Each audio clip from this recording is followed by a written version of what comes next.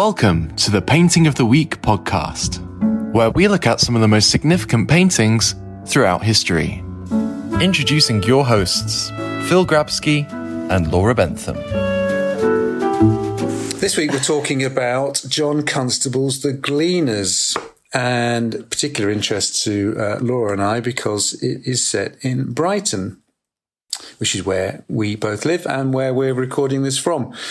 It was painted in 1824, so almost exactly, 197 years ago. And we'll talk about its location in a second, but I can see the Downs from my window where we're recording this. So this painting is done somewhere relatively local. Yes.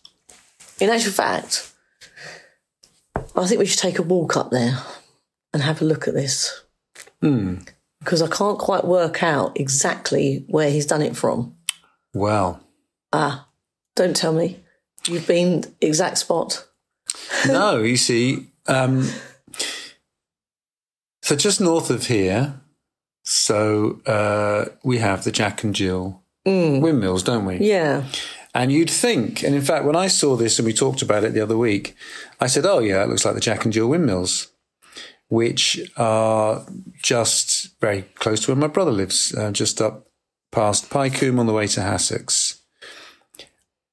But you got to be a bit careful, haven't you? Because I started doing a bit of research and there was one windmill there which predates this painting, but the other one was built afterwards. Oh, how funny. In fact, the Jill windmill was initially on Dyke Road, which is right here.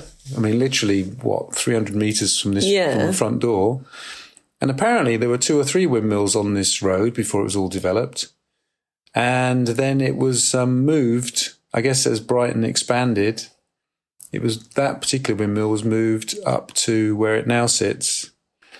And in fact, literally, if that house wasn't there, we would see the Patcham windmill. Yes. And that was the last windmill built in this area in 1851. That's so interesting. So I'm not entirely sure. The other thing about this is that when we're all ready now. So I don't know where it is, basically. Okay. That's the end of that then, isn't it? We've done really well, again. But also, if you look on the right-hand side of the painting, there is a house there. Yeah. And I couldn't quite work this out at all. So, I don't know. Also, I thought they were slightly closer together.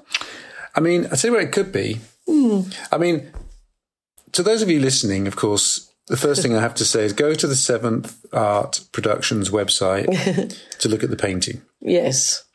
Otherwise, as ever, this will seem a bit confusing. I think it's a wonderful painting, but it's an interesting painting because in an exhibition, in a gallery, you could just, that's quite nice, and walk past it. Actually, It's one of those paintings which there's so much to it that is absolutely fascinating. So we've started talking about its location. Okay, that's only one way of starting the discussion about a painting, but let's talk about the location. So, there's a windmill in Hangleton, which again is only 2 miles from here. Yeah. It is now completely surrounded by houses. But back in 1965, when I lived in Hangleton as a 1-year-old, Hangleton Windmill and Hangleton Manor, which were very close to it, were actually in fields. I mean, so it's only 40, 50... something... 20, Why do we do this every time? It's only 21 years ago. No, but it's only 50-odd years ago. Yeah. And now the windmill looks very strange because it is completely surrounded by houses. And probably if it wasn't kind of in a roundabout, it probably would have been knocked down. And, of course, bringing things right up to date, if you look off the coast of Brighton now, you've got all those wind turbines. So, there's a circularity there because back in the, 19th century and earlier, I think they had windmills back in the 1700s. I'm sure they did. But of course, windmills, or in the Netherlands, water mills, were hugely important for grinding grain. Yeah. The staple diet was bread, and you had to grind grain. And so you had these types of windmills. You had something called a post windmill, which was basically, for those who used to watch Windy Miller, was that in Trumpton? Oh, I love that. Ah, no, wasn't that brilliant? Yeah. No, I do love that. So his windmill was probably a post mill because and what they had to do there is they had to physically turn the whole windmill around to face the wind. Oh, yeah. Mm-hmm. Yeah. And they were always in danger of being toppled over if they got it wrong. And then they had bigger windmills where you could move the engineering within it. And what were they called? So you had a post windmill, which was just on a single post, which you turned. And then what were the other ones called? Can't remember now.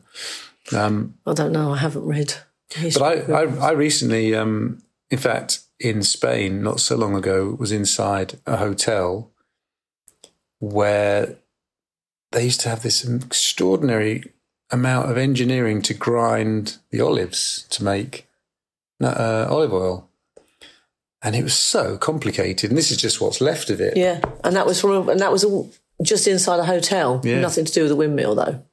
Well, it's a hotel now. Oh, okay. But it was for the production of olives, and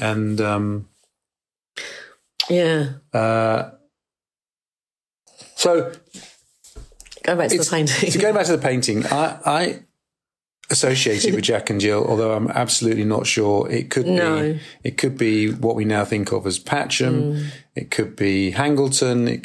Basically, even in Lewes, they've got a reconstructed windmill. Yes. I think he might have made it up a little bit. He could have made it up. Of course, that's always possible. What we do know is that John Constable lived in Brighton. And so living in Brighton, he would have walked from where he lived. He could have got a horse and carriage, but he probably would have walked with his easel. Or he certainly would have gone out and sketched and then come back and done it in his studio. And so somewhere within 5, 6, 7 miles walking. This is where he found himself. Up on the Downs, he's found this. When he was in Brighton, his wife wasn't very well, was she? That's why they came to Brighton. Yeah.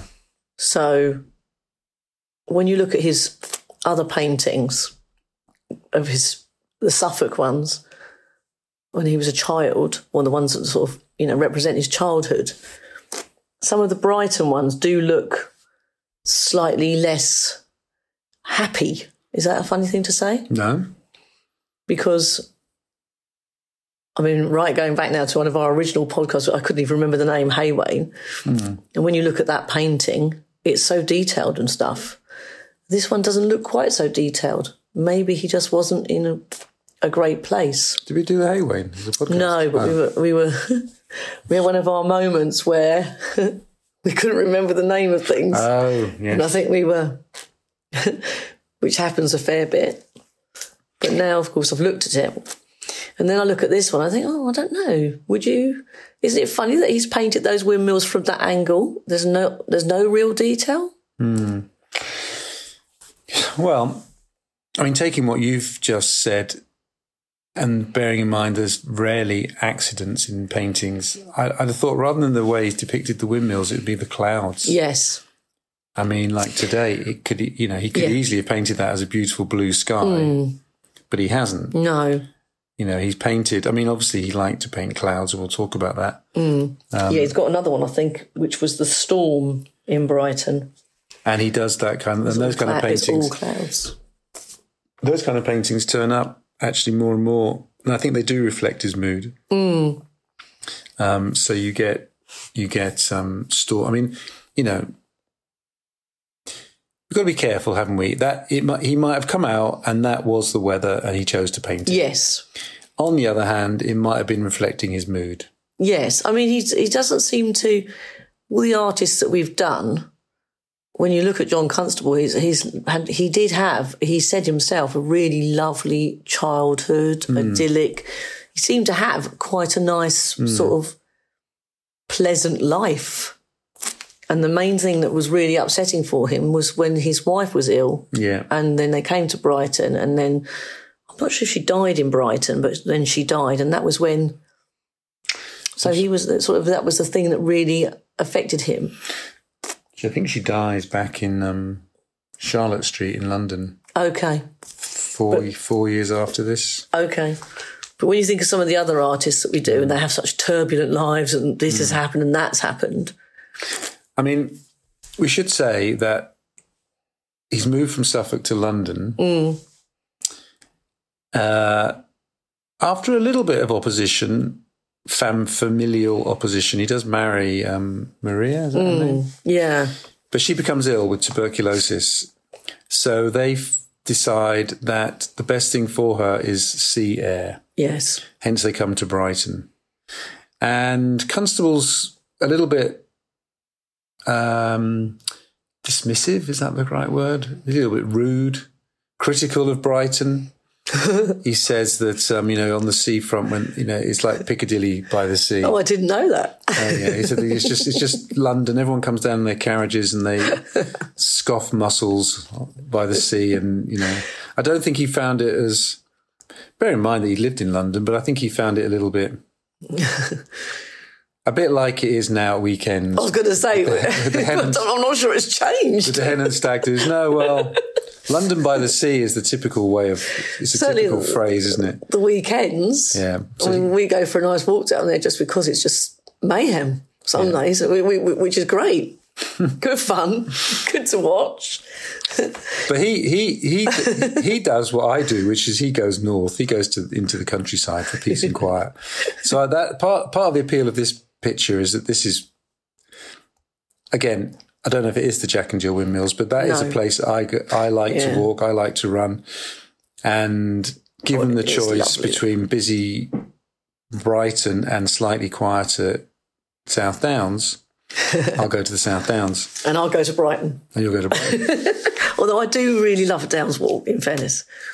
We should explain that behind Brighton, so from the sea, going backwards about 5 kilometres, 3 miles, there is a range of hills which goes from Eastbourne all the way to Winchester, so east to west, about 97 miles, I think it is. And they're called the South Downs, or basically. And so if this is the Jack and Jill pub, then actually the South Downs Way, which is the path you can take for that entire route, literally goes is within a few hundred metres of these windmills. Yeah, then they're lovely. One is actually a house, isn't it? Someone's home. Yeah, and one they do open from time to time, so you can and you can actually buy. I think you can actually buy flour from there. Ah, so the Gleaners, interesting. Because if you let's have a look at the picture. So we've talked about the clouds. So the majority of this analyses painting. So the majority of the painting is clouds, and you can see that in some ways it's kind of sketchy. And you have a sense of a painter just exploring the craft of painting. If you look carefully, I think he has started with perhaps a blue sky and gradually covered it with white and grey and black. Now, frankly, if you were out and you saw clouds like that, you would make a beeline to go home because that's quite a storm coming. Yeah. And but I think for him, he's just, he loved to paint clouds. And was that what he's actually known for? Painting clouds and skies? I think more broadly, he's known for painting landscapes. Uh-huh. Okay. But and the countryside. But, the skies are part of that. Mm. But the bottom, quarter or fifth are the fields. So these fields, we can tell from the title, the Gleaners, have recently been harvested. So this is an autumn view. Now the Gleaners were people who were allowed by the landowners to go into a field after it had been harvested and pick up the grain that was lying around. These Gleaners are referred to in the Bible. They are given kind of biblical justification for mopping up the grain that's lying on the on the soil. And they take that home, do they? And take it home. Grind that with themselves, I imagine then. Yeah. Uh-huh. Or they would pay the miller to do it. Uh-huh. I mean, I remember in Afghanistan, this amazing water mill that I filmed in. And basically this thing hadn't changed for hundreds and hundreds and hundreds of years. And it was just, but people would bring the grain from their own little field, their own little allotment. Right. He would grind it for them. So they'd give them all the grain and then they'd get back a bag of beautiful white flour. Right. With a few bits and pieces in it. But he would keep 10% of the flour. Okay. That was his payment. Yeah, yeah. Now, I love things like that. I love stories like that. Now, I can't tell whether that's two women or two young girls or... No. One is clearly bent over picking up some bits and pieces. The other one would appear to be holding a bag or something, or a basket into which they're putting the grain. I mean, a hell of a job. I mean, even harvesting was harvesting by hand was a rough old job.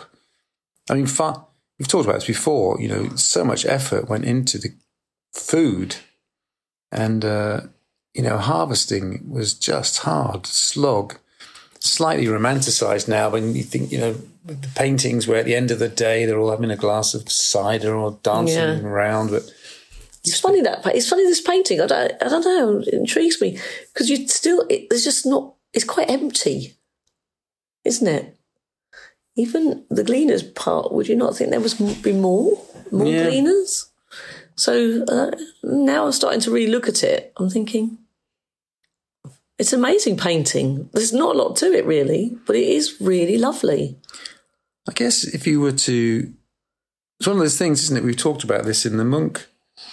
Imagine it without them. Yes. So if you put your thumb over it, it's that really does, if you don't have the two gleaners, it really just feels like a sketch. Yeah. Almost like an art project. Okay, the two gleaners obviously gives you a real focus. But imagine that little scene repeated over here. Yeah. Then it becomes really, it kind of falls apart, doesn't it? If you've got more people, it becomes very bitty. Whereas this, you've just got that line, the two, and I'm sure it's intentional that it's a little bit of a pyramid there. I mean, there's a kind of a line. Right. She's bending over, so you go from her to there, and you go along the crest to the other one. Yeah. Down the black and back along. I don't know, there's a bit of a circle there, elongated circle going round. I think these painters, whether deliberately or not, whether they're just part of their genius, they're always just making your eye go round and round and round. Is it the National Gallery where there's a constable room? The Tate. Oh, is it the Tate? Okay. I don't know, actually. I don't know the answer to that question. Okay, so I thought it was the National Gallery. And then I thought that nearby was obviously Turner because they were quite often compared. They were the same time, weren't they? They are often compared. And I suppose everybody's $1 million question is, who do you prefer? Because Constable's very cosy, isn't he? You sort of put your slippers on, think, oh, it's nice, and you can sort of sit back and relax.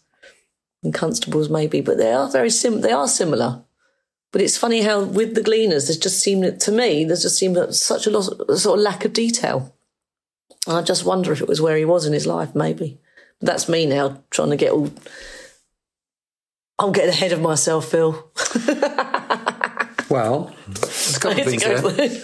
I mean... No, I've gone.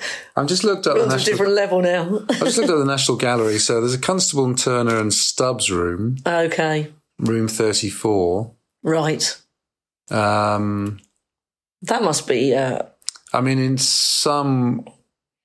certainly, obviously, Constables and Turners at the Tate as well. Have you seen the Gleaners in real life? Because the Haywain is quite big, isn't it? Well, the 6-footers. Well, tell us about the 6-footers. Well, I saw it was really, really big, and that I did not expect it to be that big. I think I need to go once again. Every time we're either going to eat food or go and visit an exhibition afterwards. So I just know that I didn't expect it to be that big when I started looking at the Hay Wain. But yeah, so I just wondered if you were given, could you answer the question of which one you liked more, Turner or Constable? I wonder if most people have an opinion. Well, there is a late Constable exhibition on now, as it happens, at the Royal Academy, which I thoroughly recommend. I haven't been. I'm going to go on the 2nd of December. Oh, brilliant. And there was recently a Tate Turner exhibition. Right, yeah. Who do I like? I always find it quite tricky when you ask to make a comparison. I mean, it kind of depends. I think that, both these artists are really important in the history of art for a number of reasons. But one reason, which is very interesting, is that in 1870, when the Franco-Prussian War was at its height, a lot of artists, or some significant French artists, came to London to escape the war. Mm-hmm. Among them, Monet. Mm-hmm. I believe Pissarro. Yes, I have. Yes, and the dealer came too, Paul Durand-Ruel, and they were staggered by the works of Constable and Turner, and very influenced by it. So when we talk about the Impressionists and the revolutionary nature of their artwork and how they're trying to capture light, and it's not, it's sketchy and it's, impressionistic. Well, if we look at the Gleaners, that's not, in a sense, that's not realistic. No. And I think there's something slightly, Turner has, I don't know, maybe it's a bit more emotion in Turner. Yeah. Constable is, and maybe it's to do with their personalities and their lives. Constable, you can feel, is really thinking about what he's doing. And I'm sure Turner was too, but there's more, I don't know, perhaps there's just a bit more fire to Turner. Yeah. So I guess if I had to choose, I guess I would come down on the side of Turner. But I mean, we could in our ever-expanding living room, I'd have this on my wall. Yeah, I was going to say, everyone's going to go crazy. It's funny, though, because he hasn't got a lot of well, I would think, doesn't look like it's really detailed. It is just, the sky is just made up of so many sort of like crazy brushstrokes. It's lovely. I mean, it's a major painting and it's at the Tate, but it's probably not. I mean, it's not the Hay Wain or Flatford Mill or Leaping Horse those 6-footers are really interesting because he basically got these canvases which were big. Yeah. 6 foot. And he would do really impressive sketch paintings and sketches, and then he'd do the actual painting. And actually the sketches are really impressive in themselves. And, part of it probably was when there was the summer show at the Royal Academy, a big painting gets noticed. Yeah. Because it's big. Yeah. It takes up a lot of the wall. Mm-hmm. Did Turner do big ones? Not 6-footers. No, okay. But it's definitely rival between the two, and there's lots of famous stories and how they influenced each other, and even Turner changing a painting at the last minute in the Royal Academy because he'd seen what Constable had done, and there's all sorts of. Oh, that sounds good. It's worth the relationship between the two is definitely worth looking at. But something else with Constable. So this is again. You could just walk past this painting, not pay too much attention. But again, it's worth a little bit more time. 1824. So 1824 is actually quite an important year for Constable because he has an exhibition in France of his landscapes. Now, forgive me, audience, I haven't done my research to know whether this was one of those paintings that he displayed there or not. I wouldn't be surprised if it was, because just as somebody like Mozart would write music in a hurry because he had a concert coming up. Mm-hmm.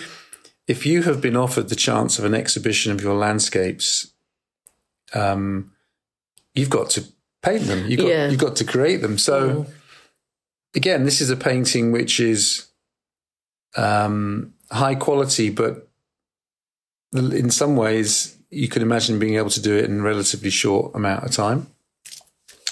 And that exhibition was really influential on a number of French painters who themselves, there are some later paintings by those painters called the Gleaners of people picking up grain and, from a recently harvested field. I'm going to look those up. But not only was it influential, not only was he imitated in terms of its subject matter, but in terms of its looking at nature, looking at ordinary people in nature. And you have in particular a school that develops called the Barbizon School. Now, it's very easy to get overwhelmed with all these different names and places and schools. But the Barbizon School is worth noting.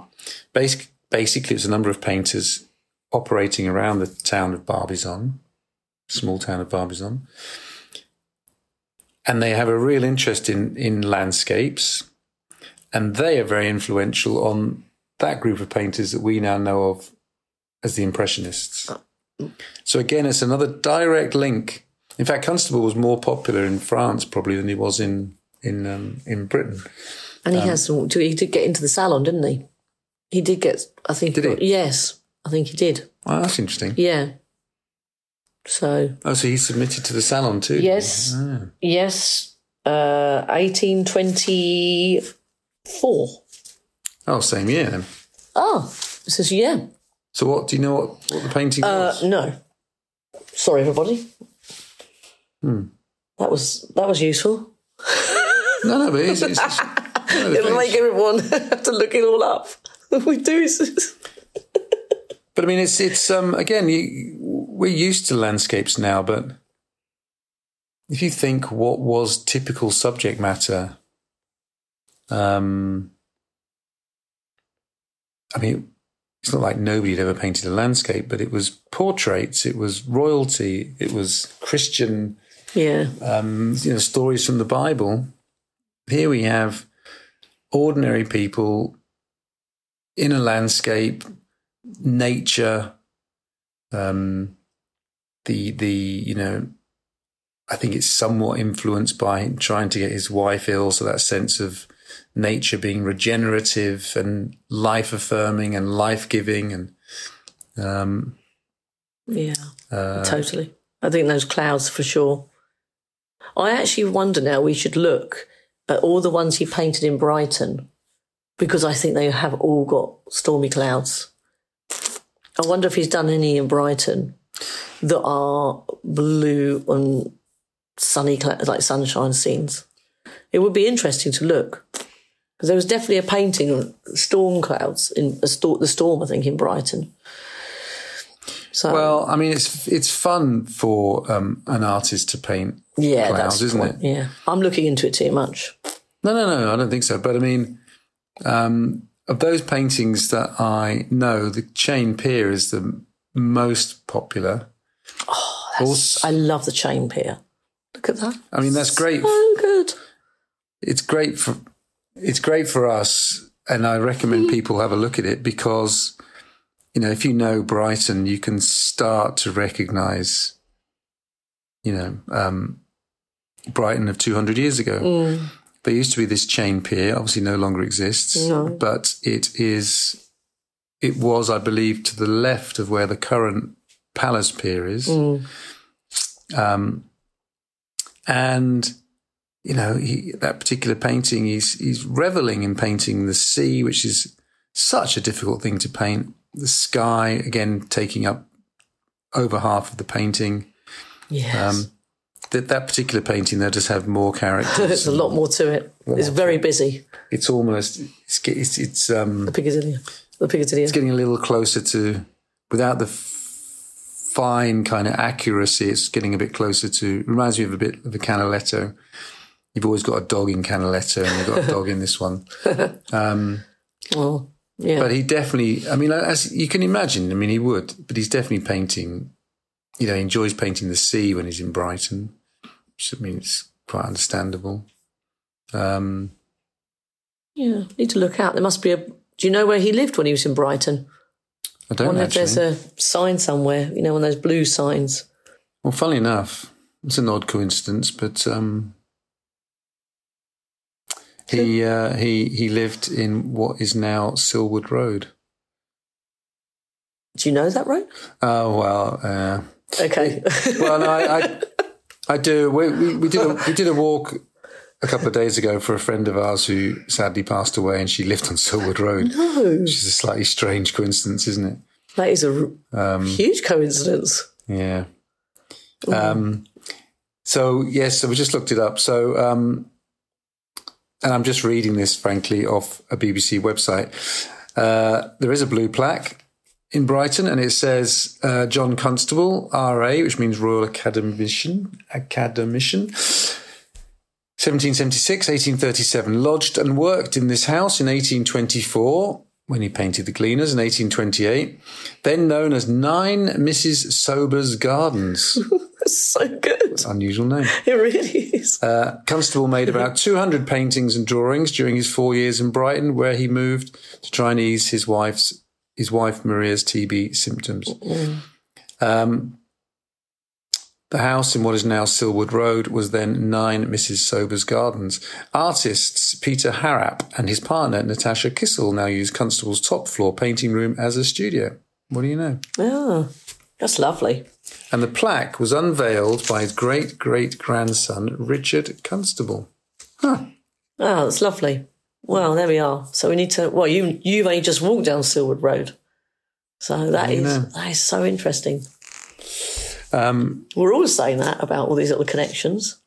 So that is quite weird. So it's amazing, isn't it? The little, Yeah. all the different little routes and alleyways and byways of a painting that can lead you in all sorts of different directions. The more you look at this painting, though, the more you just think, if you were walking up there with your easel, would you stop and paint the windmills from that angle? And I just think it's really interesting that he has. Most people would not. They do a full windmill or something. So I don't know, even the rooftop on the house, it is just so funny to me, this painting. I find it really unusual.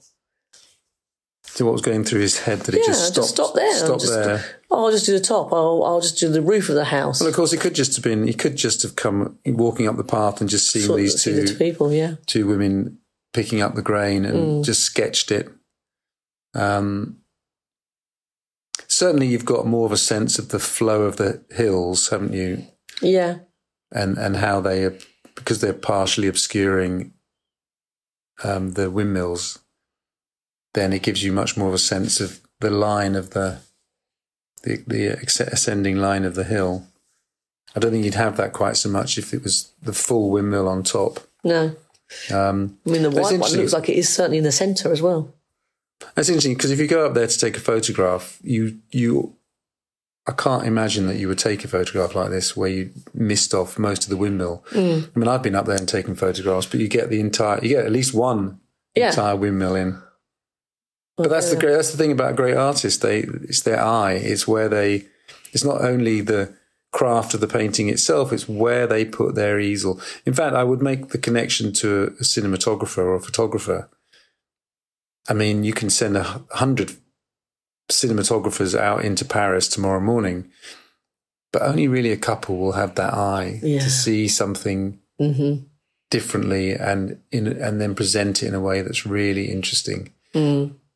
Yeah, I mean, absolutely. I can tell when I'm watching a documentary, I can tell within 3 minutes whether the cinematography is going to be relatively standard or whether it's going to be special. I agree with that. And they're not often special, to be honest. No. Except on your documentaries, Phil. Well, thank you very much. Well, we don't want to hold people back from going to the website and downloading all those documentaries they can now watch for themselves. I believe Lost Temple of Java was called More Bertolucci Than Bertolucci. So there's one that people can start with. There is also, it's quite an old series, but we when we did our Great Artists series presented by Tim Marlow, they're only 22, 23 minutes long. They're all on the website too. And I remember doing the Constable episode. Oh, that's good. Probably full of proper facts, details. Behave. Thank you for listening to the Painting of the Week podcast. For more information, please visit our website at seventh-art.com or contact us by emailing info@seventh-art.com. See you next time.